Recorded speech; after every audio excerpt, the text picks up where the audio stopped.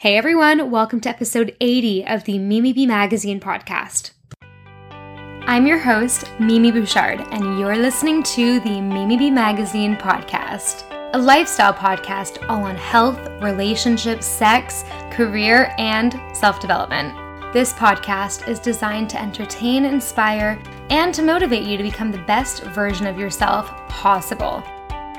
Thank you so much for tuning in. Hey guys, I am back here with Tyler Jean. This is his second time on the podcast, and we got so many questions on my Instagram for him. He is a naturopathic medical student in Portland. Welcome, Tyler. Thank you so much for coming back on. Thank you so much for having me again, Mimi. It's great to be here. I know, I'm so excited. We got so many questions from our listeners or from our Instagram watchers and I guess listeners. And you're such a hub of knowledge when it comes to health. So let's just do a little Q&A today and give some people some knowledge. All right, let's do it. All right, the first question is about lectins. What are lectins exactly? Should we be scared of them? I haven't personally read The Plant Paradox by Dr. Gundry, as we were talking about before we started recording, and I know you have. So what are your thoughts on these, and should we be scared of them? Yeah, and so for those that know my approach to nutrition, I really focus on the bio-individuality that surrounds nutrition and that there is no one diet that's right for everybody. We are all, slightly unique individuals. We have different goals, but there's so many confounding factors that really impact our ability to respond to what we're putting in our body. So when it comes to lectins, this was brought about because there's a lot of people nowadays that have digestive issues, they have chronic inflammatory issues, the rise of autoimmunity. And so Dr. Gundry came out with this book called The Plant Paradox, talking about lectins. And lectins are kind of like these sticky proteins that are found in a lot of plant-based foods. So things like nightshades, seeds, certain seeds, nuts such as almonds and cashews, all of your legumes and mini grains and some fruits too. And so those fruits are going to be ones that have more skin, like your apples and berries and stuff like that, because that's where you're going to find the highest amount of lectins. And so lectins are part of the plant's defense system, since they can't really defend themselves. And so, Dr. Gundry kind of talks about how they can be poisonous and kind of cause food poisoning in animals that were to eat them. And so, there's this question of, are we meant to consume these plants that contain high amounts of lectins, and what kind of havoc is it wreaking on our digestive system and, causing more inflammation in the body, since so many people deal with chronic inflammation. So I guess the question is, how much truth is there to that, and like who should be avoiding them, and like who doesn't need to really worry about it. So, when it comes to lectins, I think, if you were to go on a really low lectin diet, it is going to remove a lot of beneficial plant-based compounds that contain fiber and other micronutrients. Granted, a lot of these other plant-based foods, they contain phytates or phytic acid, which are also people refer to as anti-nutrients. So they can bind to certain minerals such as calcium and zinc and iron, and make it really hard when you're digesting those foods to actually assimilate and absorb and utilize those minerals found in that food. So there are ways around that, and so there's certain preparation techniques to minimize the amount of lectins in your food, and those are things such as soaking your grains, or soaking your seeds or your legumes. Also sprouting, that's more popular with your grains and with your seeds, as well as your beans, chickpeas and lentils, you can sprout those, as well as cooking them and fermenting them. That's all going to help break down not only those phytic acid nutrients, those anti-nutrient compounds, but it's also going to reduce the amount of lectins. So, when we're thinking about lectins, who may it not be best for? You want to think about, like I was mentioning at the beginning, those people with more leaky guts. So that's this increased intestinal permeability that compromises the gut barrier, where these undigested proteins and these lectins can actually bypass the gut and react with our underlying immune system. So we have these prior patches below our small intestine and can cause inflammation, systemic inflammation, leading to more of this chronic inflammation that we talk about. So, you're thinking about gut health, which is a big topic nowadays. So, a lot of focus is on like removing those foods because it's disrupting health of the gut. But then there's all these, protocols that you're hearing about now and all these supplements that you can do and probiotics to heal the gut. But removing that offender in the first place could be beneficial. So, people with autoimmune disease have higher amounts or higher rates of increased intestinal permeability, that leaky gut. So those with the autoimmune disease, chronic inflammation, and digestive issues, maybe want to, consider, reducing the amount of lectins in their diet, maybe really consider the way they're preparing them, or work with a qualified, functional medicine doctor, naturopathic doctor to kind of do a systematic elimination diet and removing those lectins from the diet to see if they feel better, if they have less flare-ups, if they have less amounts of inflammation. And so, that's where I think it really tailors to the individual, and that, it can be a real blanket statement and then everyone's like, do we completely eliminate lectins? But I hope that kind of like, I guess, sheds some light a little bit on like how each person is different. And I think it really comes back to the individual from a more like whole body holistic perspective and the status of their gut. So if you have a more sensitive gut, you probably should be watching out or doing kind of an elimination diet to even see if it has an effect on you, right?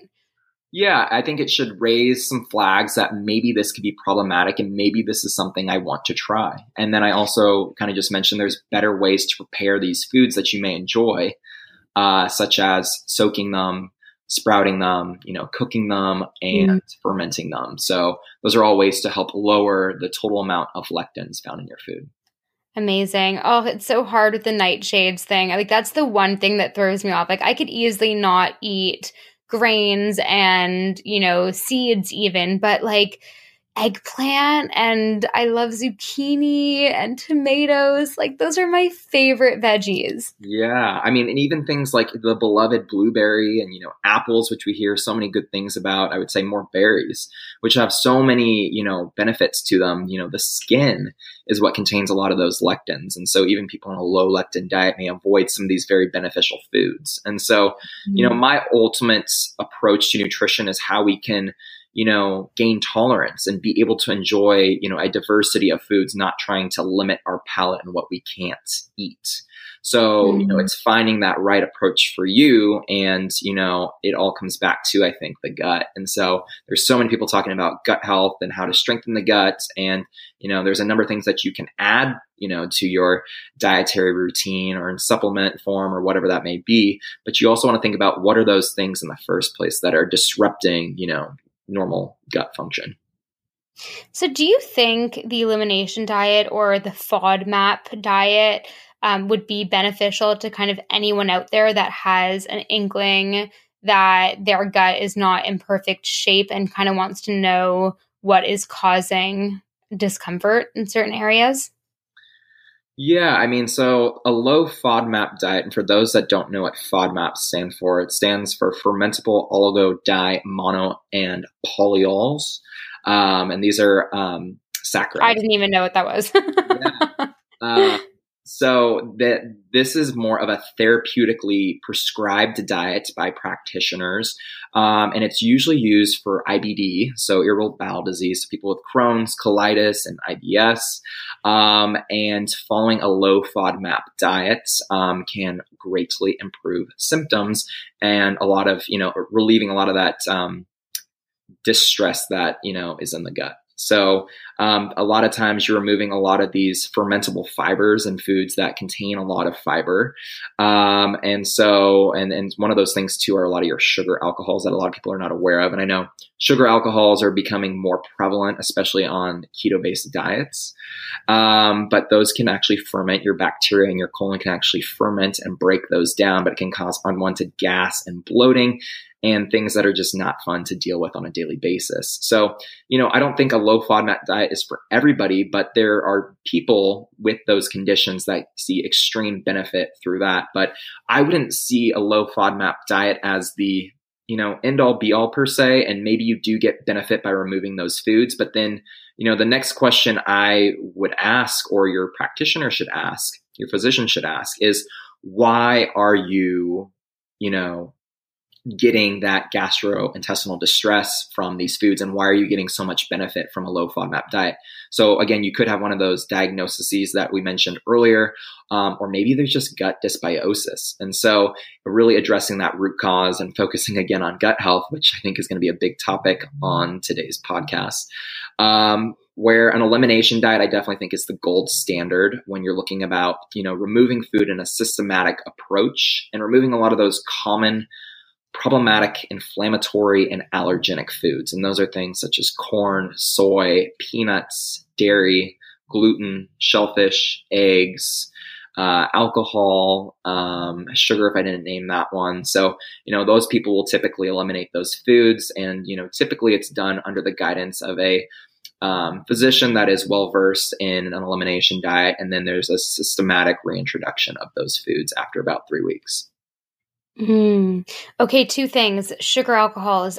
I love liquid stevia sometimes. Not every day, but sometimes if I'm making a little sweet treat, I'll use some of that. Is that a sugar alcohol, stevia? Yeah, that's a really good question. I don't personally classify it as a sugar alcohol. It comes from stevia glycosides. And so usually when you're doing stevia, it is a extract with ethanol, usually is the mode of extraction. And so, you would add that to, your beverage or to sweeten things. And, there's mixed reviews on stevia. I think there's more positive reviews on stevia than there are negative. But, I think the source is important. Is it organic? And then if you're doing powdered stevia, because a lot of people will do stuff, I think what is it? Truvia is a type of powdered sweetener that is stevia, but they also use like maltodextrin, which I wouldn't want to add. And so it's not the best, and it's kind of can be cut in a weird way in terms of like additives that they're adding to it. So I would just stick to 100% stevia extract, choose organic. If you feel like it's causing a lot of GI issues, then it's maybe something to consider as a variable and removing, and then kind of that self-experimentation. But in general, I would say that stevia is one of the better sweeteners, or the better of the, it's not really a sugar alcohol, but of all those, other sweeteners, it's one of the better ones. Okay, great. And the other thing I want to ask you is, what is like the cause for gut issues in general? Like, we're just talking about healing guts and, what to do to kind of find out what your gut doesn't agree with, and lectins and, all of these different things. But it's like, what is the cause of getting gut issues and like parasites and all that jazz in the first place? Is it just eating kind of bad food? Is somebody that always has eaten healthy their entire life never going to get gut issues? Or like, what's the lowdown on that? Yeah. And so it's so multifactorial, and our gut microbiome is so sensitive to our environment. And so, the food we eat actually influences the selective growth of specific microbes. And if you were to eat more of a, animal-based diet, you're going to populate one different type of resident bacteria, versus if you were to eat more of a plant-based diet, you're going to populate another type of bacteria. So, even the food we eat influences our gut bacteria. But there are a number of kind of like hidden reasons as to why certain people have more gut issues. And so some of those things that I feel like people may not be aware of are, antibiotics. And maybe that's the biggest one that most people are aware of, is that habitual use of antibiotics, they really wipe out our gut flora. And so, there's studies that even show that, there's this misnomer that you can re-inoculate the gut when you use antibiotics. And so like once it's gone unless you're doing some type of fecal transplant. And so, when you're taking antibiotics, it can disturb the gut permanently for up to 16 months, I believe. So it's a really long time, and it's a concern because antibiotics can be life-saving at times, and they can be a standard of treatment for a lot of medical protocols. But, there's a lot of people too that are just, throwing antibiotics at everything from acne to, an acute sickness, and don't really know if it's going to actually be beneficial. And so there's this increasing rise of antibiotic resistance, which is pretty scary. But another thing too is antibiotics are showing up in our tap water, which a lot of people don't realize, especially here in the United States. I heard about this. Yeah. So, ciprofloxacin is one of them in particular that has been seen in the tap water and is rising, and is very concerning because we're unknowingly kind of sterilizing our guts in that way. And then the other thing too with our tap water is we add, at least here in the United States, I can't speak for other countries per se, we add chlorine to our water to help, disinfect the water, because a lot of the water, the drinking water here in the United States is, recirculated sewage water that they treat. And so they use, I know it sounds so bad, they're using chlorine just like we would use chlorine in a pool to disinfect. But the other thing too, well, if we're trying to kill the bacteria in the water, what do you think about if we're ingesting that chlorine in our water?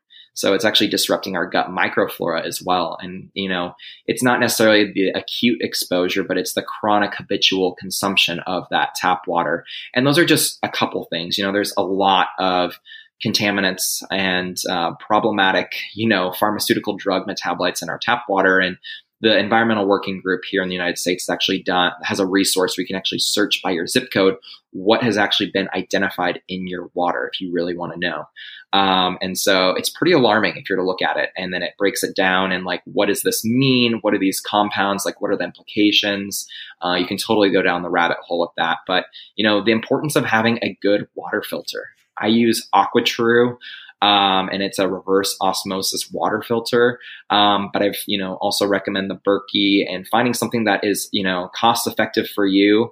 But I know a lot of people will use like a Brita filter, but that just doesn't quite cut it because it doesn't filter out to a small enough particle size. So I was going to ask what you use. Yeah. So you would suggest the ones that you have? Yeah, the AquaTrue, I actually wouldn't recommend if you live with some like other people. So I live by myself. And so it's good for one person, but if you're doing for a family, I think the Berkey water filter is really great. I don't know what they have available in the UK, and other parts of Europe, but, definitely do some research and, look and see what all they filter out, and, maybe even ask if they have a certificate that proves what they're claiming, because sometimes there's companies that, they don't necessarily have I hate to say this, but they don't have the public's best interests in mind. And so sometimes they'll take shortcuts just to make a profit. So sometimes you got to, be your own advocate and do your research. So yeah, tap water can be one, the food and the antibiotics for one, but then also antibiotics in our food in terms of feedlot meat and factory farmed meat, where they use a lot of antibiotics typically because these animals are living in their own filth and these deplorable conditions. So they give them antibiotics almost prophylactically to prevent them from getting infections. And so that's another issue that many people aren't aware about when they're eating a lot of meat, especially of low quality. Non-steroidal anti-inflammatory drugs are another one, which are so pervasive. And so many people just kind of pop, your Advil, ibuprofen without thinking that there's any downstream consequences of taking habitual anti-inflammatory drugs, which I've been in that route. I was an athlete. I used to take them like candy. But they have an adverse reaction on our gut microflora. So other thing too, oral contraceptives, I'll just kind of rattle off some. Oral contraceptives can also disrupt the gut microbiome. Chronic stress disrupts the gut microbiome and can increase the tight junctions in the small intestines, which increase intestinal permeability. Alcohol is a big one. A lot of those processed carbohydrates that we eat, sugar alcohols, which we talked about, and metabolic syndrome in people with insulin resistance. So there's all these factors that are disrupting and contribute to the health of our gut microbiome. And so it's very complex, and it's hard to say it's one thing specifically. But I think it's important to be aware of these things, be mindful of these things, so that you can do your best to, try to preserve your gut health. But then again, you've probably heard of all these supplements you can take to kind of repair the gut lining, bone broth, all these great things. But I think the most important thing is to remove the offending factor first, and then add the supplements in seconds, to kind of rebuild the microbial terrain and the integrity of the gut lining. Because if you're constantly, exposing your gut to these offenders, well, then things are really not going to get any better, and you're just shelling out a lot of money, I feel like, in terms of those supplements, because you're constantly depleting that gut flora and disrupting the gut function. So. And if you can, like, my advice too, like, to everyone listening, is do a stool test. I know it sounds kind of gross. I did one. I actually did 2 in the past 6 months, and it told me so much information on the gut bacteria currently living inside of me. And, my nutritionist that I work with in London, Gabriella Peacock, she's amazing, and she can conduct these stool tests. She found out that I didn't have any of the lactobacillus species in my gut. I had none of it, non-existent. I had other good gut bacteria, but the lactobacillus is one of the best, like, it's one of the most prominent good bacteria in people's guts. And I had none of it. So you're going to find this interesting, Tyler. I'm actually on these really intense probiotics at the moment. I'm on day 3. I'm doing it for a month. I'm taking one, it's in a sachet, like a packet, and I take it with water. And there are 450 billion bacteria strains in each. So I'm going to flood my system with good bacteria to try to kind of, create this lactobacillus species in my gut this month. That's kind of my update. I love it. And yeah, so people think about, okay, I'm very low in lactobacillus bacteria. Why would that be? And so what's been in the news a lot recently is glyphosate, which is Roundup. And glyphosate actually depletes lactobacillus. It's a really big issue. No way. Wait, what? Can we go into that? What is Roundup? It's what they spray the crops with, right? Yeah. So, but I'm in the UK. We're not supposed to be as bad as America here. Yeah. But apparently it's finding its way to Europe. And, there's also, so Monsanto and Bayer, they merged, and they oversee glyphosate, which is the chemical compound found in Roundup, which is a weed killer. And so they use Roundup on a lot of crops that are not organic.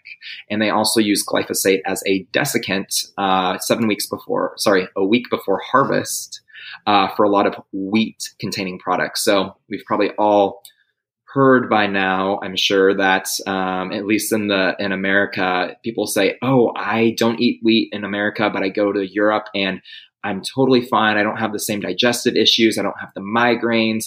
I don't have the inflammation. I don't have the pain or the brain fog. So there's something different about it. What is it? So one of it is definitely the use of glyphosate here in America, but also the way that bread is prepared more traditionally in Europe as opposed to United States, where, it's fermented. So it's actually breaking down more of that gluten. And then also the wheat here in America, it's been hybridizing a way to produce more gluten proteins. And so, when we can't actually, so not only does it have more gluten, but because we're, not fermenting it as long, and we're kind of more cheaply producing the bread, we're not able to actually break it down as well. And it causes a lot of gut-based issues. But yeah, glyphosate is found everywhere now. It's actually found in the drinking water too. So another big concern, and why the need to, really, if you can, invest in a water filter for your family. So that, to make sure that you're getting clean water, and that's just not a source that you are, getting blindsided by and being exposed. So yeah, glyphosate, it absolutely disrupts our gut microbiome. It impairs our cytochrome P450 enzymes, which are part of phase 1 liver detoxification. So it actually impairs our ability to detox from all of these chemicals that we're exposed to in our environment. So it's very pervasive. It's a very big issue, and it's important to really be aware, not to necessarily be scared, but do your best, buy organic, clean your produce, and, really just do your best. I think the tap water thing is really like undermined by so many people. I've really come to the conclusion as well that I just don't want to drink unfiltered water anymore. And I think so many people that try to be healthy, it's like they, buy organic when they can, and they eat a lot of vegetables, and they, are trying to stay away from processed carbs, but like they're still drinking tap water. And it's like, just that little switch could be so helpful to your health. And yeah, I obviously, I don't think I can tell a difference since I've kind of steered clear from tap water, but there's just so much research on how insanely beneficial it is to filter the water and just stop drinking tap. Absolutely. But again, so like right now, the filters for my water filter are out. So I've had it for a year. I said to order more yesterday, but they're not going to be here for the next 3 days. And, I'm trying to do my best, and like I'll fill up multiple water bottles when I go to the gym where they have a water filter, but I've been drinking from the tap here. And I'm like, for the next 3 days or so, it is what it is. But, just goes to show you got to do your best. Yeah. Would you like with organic, let's talk about that for a second. Like if you had the option to eat, non-organic berries, and you wanted to, but they weren't organic, would you? Because like, what's the extent of like, restricting yourself with that? Because I'm right now staying at my grandmother's house, and she had berries in the fridge, and I really wanted some this morning, but they weren't organic, and I still had them anyways. Is that like really bad? So, berries are so great, and definitely if you're buying organic, first of all, organic food is more stress because it kind of has to fend for itself. And because of that, it's going to produce more of these immune compounds, so to say. And we know these as phytochemicals, which are the antioxidants, these beneficial biological active compounds that we find in plant-based food. And we can't. Wait, so organic berries have more antioxidants than non-organic berries? They do. Oh my gosh. So people will say, oh, organic, it's not any better. Like it's the same macros, it's the same micros, which is true. But the difference is in the phytochemicals. And so antioxidants are a type of phytochemical, those polyphenols, flavonoids, all those kind of things. They're going to be higher in organic because it's more stress. So to answer your question, because not everyone can afford organic or they don't have access to organic. So the next best thing you can do, because I'm not going to say, I wouldn't recommend don't eat fruits and vegetables because it's not organic, because we all need fruits and vegetables. So the next best thing that I try to, teach people or relay to people is that you can clean your produce. And so you can either use apple cider vinegar, but an even more effective method that is really cheap and inexpensive is just baking soda, sodium bicarbonate. And you can just put a couple tablespoons, I believe it's 4 tablespoons, in a tub of water and just soak your produce for 15 minutes. And there's actually a link to a study that showed the improvement in residual wash off of a lot of these chemicals when you soaked it in baking soda for 15 minutes. And so, that's a very simple and effective way to kind of remove those pesticides that are on the outer skin of the fruit or vegetables. It's not going to get to the stuff that is, absorbed into the produce. And so a lot of your root-based vegetables, since they're a root and they bring in a lot of that nutrients inside, such as your tuber vegetables, your cassava, your sweet potatoes, your carrots, your parsnips, your beets, those I would always buy organic personally, even if they are quote unquote, clean, because they pull a lot of that nutrients in and chemicals too in the soil into the actual produce. So you're eating that and you can't really wash that off. Makes so much sense.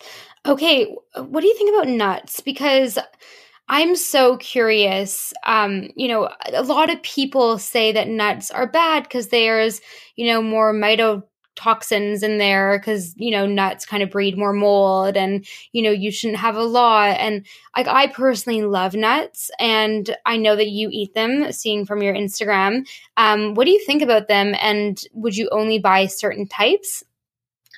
Yeah, I mean, nuts are definitely a longevity food. And, studying the blue zones, and these are places in the world where people live the longest. And it's a kind of an observational study where they study places where people live over the age of 100 most frequently. And nuts are very common. And so even in, cardiovascular health, nuts are very beneficial, not necessarily a lot, like not that you have to go overboard. But, including a handful of nuts daily can be very beneficial. Now, lectins can be high in nuts, and certain nuts, but especially like cashews and hazelnuts and almonds. So, sprouting can be a great way around that and to help break down the lectins as well as those phytic acids, those anti-nutrients that we discussed earlier. So you get more bioavailability of those minerals and other nutrients in those nuts. And then sometimes too, those lectins can cause stomach issues for people that are sensitive to it. So, it's I think it really comes back to sprouting, and organic. And then yes, mycotoxicity is an issue in mold. Usually it's a bigger problem with, peanuts, I think have gotten the most press with mycotoxicity, and peanuts are a legume. They're not a nut, but a lot of people think that peanuts are nuts. But peanuts usually contain a high amount of aflatoxin, or they can. They typically screen most peanuts for this because aflatoxin is one of the most potent carcinogens known to man. But aflatoxin and those moldy peanuts most commonly find their way, if they do, into peanut butter specifically, or more commonly non-organic peanut butter, because they're kind of just taking the nuts that wouldn't be a part of the deluxe mix, so to say, and then they grind it up and then you eat it as peanut butter. So that's why for peanuts, for me, if I'm going to do it, I'm only going to do organic. But, I don't think it's as big of an issue unless you notice that you're getting histamine-based responses to consuming nuts, if you start to correlate that. So. Okay. Good. I like that answer. And I don't really eat peanuts as often. It's more almonds, macadamias, cashews. I'm obsessed with cashews lately. Yeah. All right. So next question for you, Tyler, is what is the healthiest oil to cook with? There's so much information out there. It's overwhelming. Yeah, I hear you. So, I am not a big fan of industrialized vegetable oils. So there are a lot of people that promote, contrary to popular belief, that do promote vegetable oils such as corn oil, safflower oil, rapeseed, canola, cottonseed oil for cooking. These vegetable oils are really high in PUFAs. They're polyunsaturated fatty acids, and contain higher amounts of omega-6 fatty acids than omega-3s typically, although canola does contain a pretty good proportion of omega-3 fatty acids. And when we in a very blank simple way talk about our essential fatty acids, omega-6, omega-3, we typically say that omega-3s are the healthy anti-inflammatory ones and omega-6 is the unhealthy inflammatory.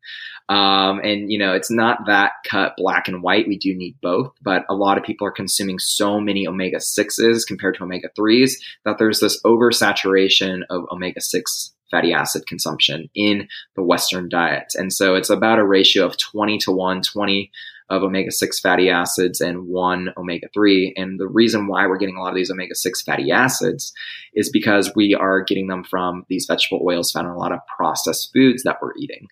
And then we're not eating enough of the omega-3s, which you find in nuts and seeds, such as like pumpkin, chia seed, flaxseed, walnuts, and those are short-chain fatty acids, short-chain omega-3 fatty acids, not to be confused with long-chain omega-3 fatty acids, which are found in algae as well as cold water oily fish such as salmon, herring, mackerel, and sardines and anchovies.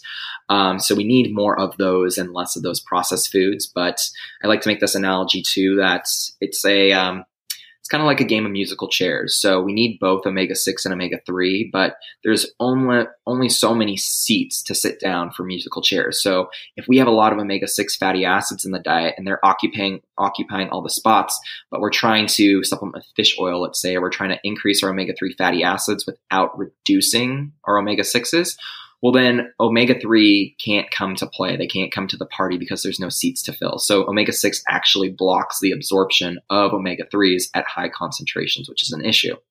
So I'm always telling people, yes, you need both. Reduce the omega-6s, increase the omega-3s. Don't just try to, throw a fish oil pill in there. But to answer your question, to go back, what are the healthier fats? It really depends. There's a lot of people that take a more ancestral approach from a Paleolithic perspective, and it's more of the grass-fed butter and lard and tallow, which are saturated fats. And so they are better at cooking at high temperatures because they're more stable with heat. So they're not going to break down and rancify, which can cause a lot of oxidative stress in the body, which isn't a good thing. It's kind of like an internal rusting, if you want to think of it that way. Which causes massive amounts of inflammation. But if you don't like using animal, ghee or grass-fed butter or lard, avocado oil is my favorite oil to cook with that is, from these monounsaturated fats. And that has a really high smoke point of about 500 degrees Fahrenheit. So it's not going to rancify like cooking with olive oil or some of these other oils which have a lower smoke point. But I like to typically save my olive oil for dressings or low to medium heat if I'm going to use it. And then coconut oil can also be used for, up to medium heat too. And it's pretty stable because it's a saturated fat. So, to answer your question in total, I would say, avocado oil from a plant-based perspective, and then you can look into ghee. And most people do fine with ghee, even with a dairy sensitivity, unless they have multiple casein sensitivities, because it's cultured. So they're removing a lot of those proteins that are problematic and people react to. And then the grass-fed butter and the lard, if you're looking at, how our ancestors would have consumed a lot more of these fats, not these industrialized vegetable oils that, we go through all these extraction methods now and deodorize and bleach, in order to get, what is a bottle of canola oil now at the market. Mm-hmm. I love that. And I totally agree. I personally like to cook with grass-fed butter or avocado or coconut oil. And then lately I have not been cooking with olive oil after learning more about that. And I've just been topping my food or, using it as dressings for my salad with it, which is amazing. I used to always cook with it at pretty high temperatures, which ain't good. I was the same. So just make the little switch. Yeah. So we got a lot of questions about weight loss and binging. So let's just start with the basics. What do you think about weight loss? What should our listeners cut out if they're trying to lose fat? So I think what has gotten so popular now is, and maybe we're going to get to this after, is the keto diet and kind of this higher fat, lower carbohydrate to better tap into body fat and move away from this glycolytic stage where we're breaking down carbohydrates for energy and production of glucose and becoming more quote unquote fat adapted and breaking down those fatty acids for energy. I think, when it comes to binge eating, there's the other side of it, the psychology of eating and developing, better relationships with your food. And so that's a whole nother area that we can explore. But sometimes too, the gut and the mind are very well interconnected via the vagus nerve, and they're always talking to each other in a bi-directional way. And so what is going down in our gut and what we're putting in our body is talking to our brain and can manifest in many different ways, from fatigue to anxiety to depression. Not to say that this is the only sole cause of these conditions, but a lot of times when we talk about mental illness, we just isolate it and say it's a brain issue, but oftentimes we are missing the important component that, the body is interconnected. So there's also typically a gut-based issue as well. And so I would even expand that to eating disorders as well and thinking about the gut. having that relationship with food and coming at it from, nourishing the body as opposed to some of these more restrictive diets. There is, a lot of people still do calorie counting and tracking their macros. And there is this law of thermodynamics where, like calories in and calories out, and, energy is not created or destroyed. But I think we need to move beyond that aspect. And, the more that we're looking into it, that, we really need to focus and emphasize micronutrients and nourishing our body with whole foods, and really moving away from a lot of these hyper palatable processed foods that are, typically carbohydrate rich and devoid of fiber. So it causes, a high surge in blood sugar. It causes insulin to spike, more inflammation.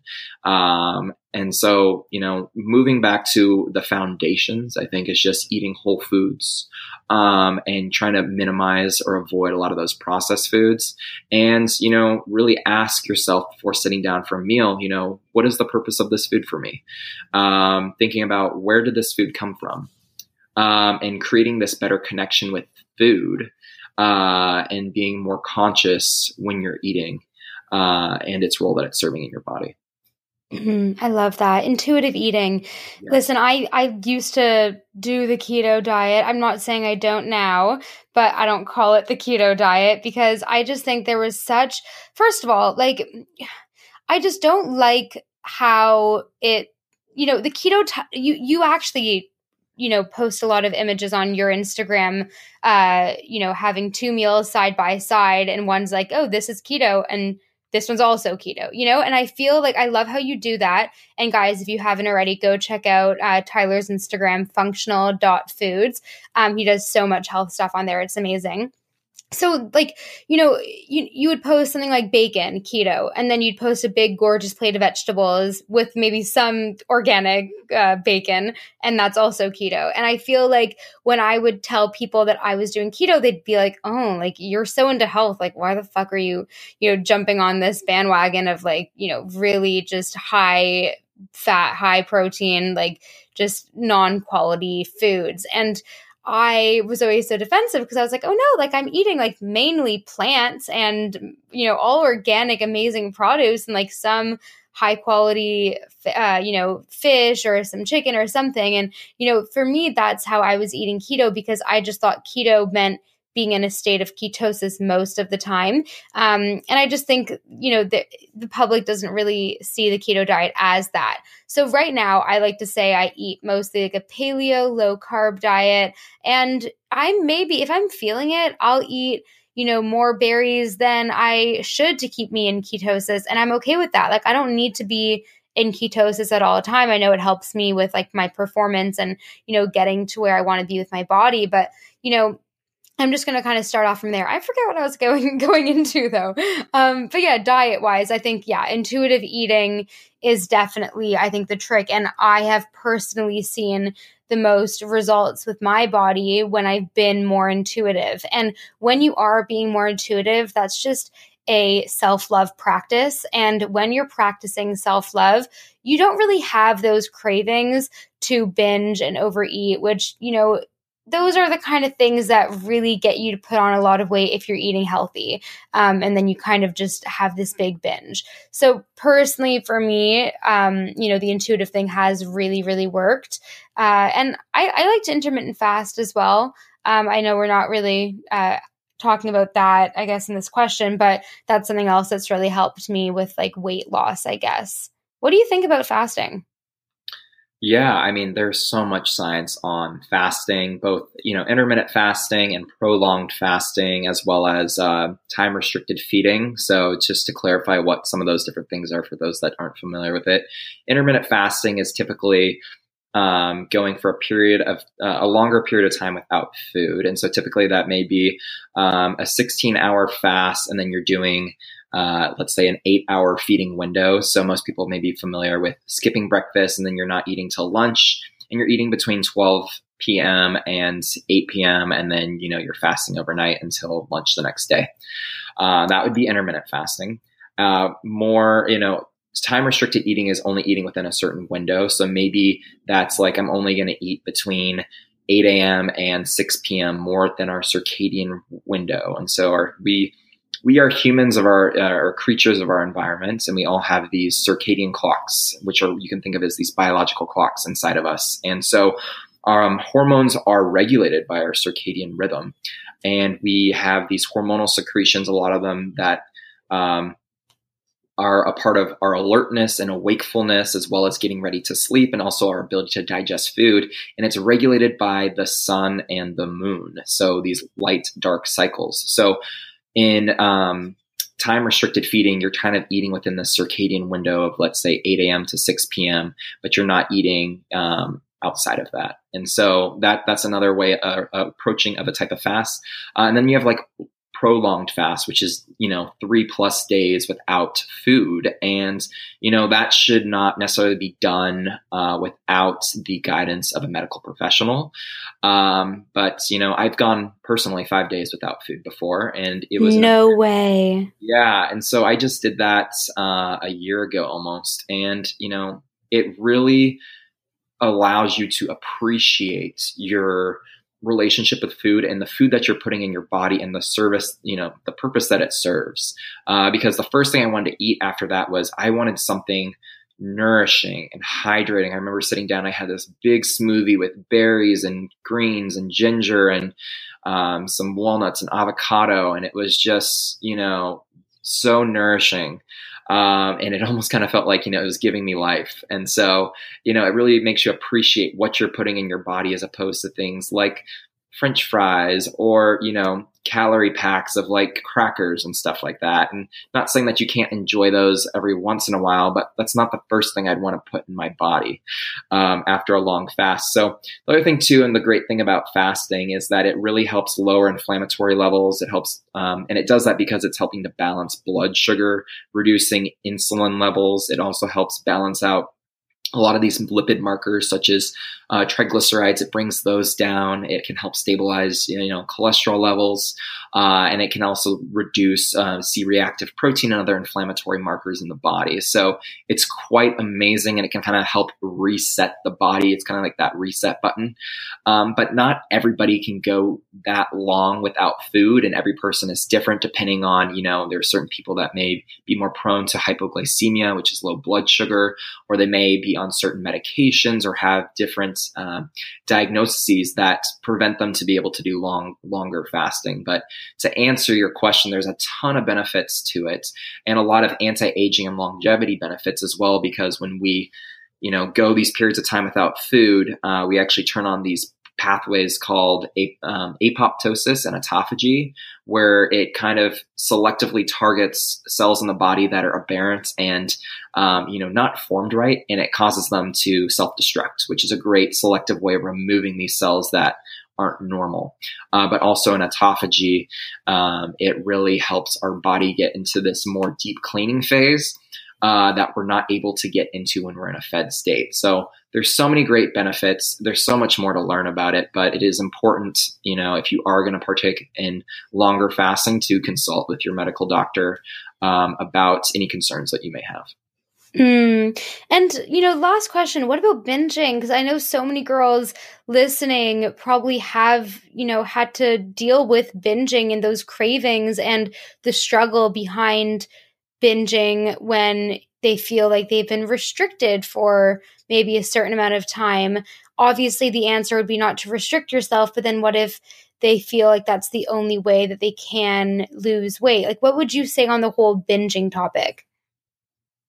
Yeah, and I think this is it's multidimensional, and I think it also comes back on the individual too. And why are you restricting yourself? And I think a lot of times too, around eating disorders and orthorexia, anorexia, bulimia, we're thinking of, a body image, a self-portrayed body image that we're trying to obtain. And usually we're, especially with social media nowadays, we're comparing ourselves. We're always comparing ourselves to others. And we're trying to manipulate our body in a way that maybe isn't natural to kind of fit this one stereotype that society deems as the best image. And so, I think it comes back to, self-love. and realizing that every person is on their own journey, and that, it can be really toxic when you're comparing yourself to other people, and that, the solution isn't depriving yourself of food to get in this caloric restrictive state to lose weight, because you can only starve yourself or go on a caloric deficit for so long to where your body's going to actually down-regulate a lot of hormones to kind of put your body in a survival state. And so it's going to lower your basal metabolic rate, and it's going to lower thyroid function, so that you will survive. And so, and you can only go so low carb until that happens, or so low calorie until that happens. So I think the focus is to, have a reality check. I think it comes back to the self-love component, finding yourself, improving that relationship with food, and getting help. I don't think that people should shy away from getting help and seeing a therapist if that helps them, but also really focusing on nourishing food, because not all calories are created the same. And so if you really adopt a really wholesome diet that's really rich in plant matter, you're going to be giving your body a lot of micronutrients and a lot of nourishment that's going to really flood your body with life. And so I think that's very important, is really focusing to more of the quality of the food rather than thinking about the calories and the macros. And when you're stressing about your diet and you're so meticulous about everything you're putting in your body, to a gram, it's stressful. And if your diet is creating stress, that's not a sustainable lifestyle. You want to think of it as a lifestyle, not a diet. And so, every person is going to be on their own journey. And so it's kind of hard to give a one-size-fit-all answer. But I think it starts with the individual and kind of having a gut check in a way, to really figure out why is it that I feel the need that I can only eat so many calories in a day? Or why is it that, I have to hide this, and then it ends up leading to binging later because I'm so hungry because I'm depriving myself. But if, there is one thing that you can control, I think it's really nourishing your body from the inside out. Doing it out of love. That's so true. I love that. Well, thank you so much, Tyler. I have one last question to ask you. I ask a lot of my guests this. I don't remember if I asked this to you last time. Maybe I did, but you can answer it again. We talk about morning routines on the podcast a lot. So my question for you is, if you wake up one morning on the wrong side of the bed, what do you do that ensures that you'll bounce back and have an amazing day? That's a great question. There's obviously certain things that come up and certain priorities that may, come first. And so I'm just thinking, if I were to wake up on the wrong side of the bed, wake up and it's like, okay, school starts in, 15 minutes, I got to get to school. I don't have time to do my normal routine.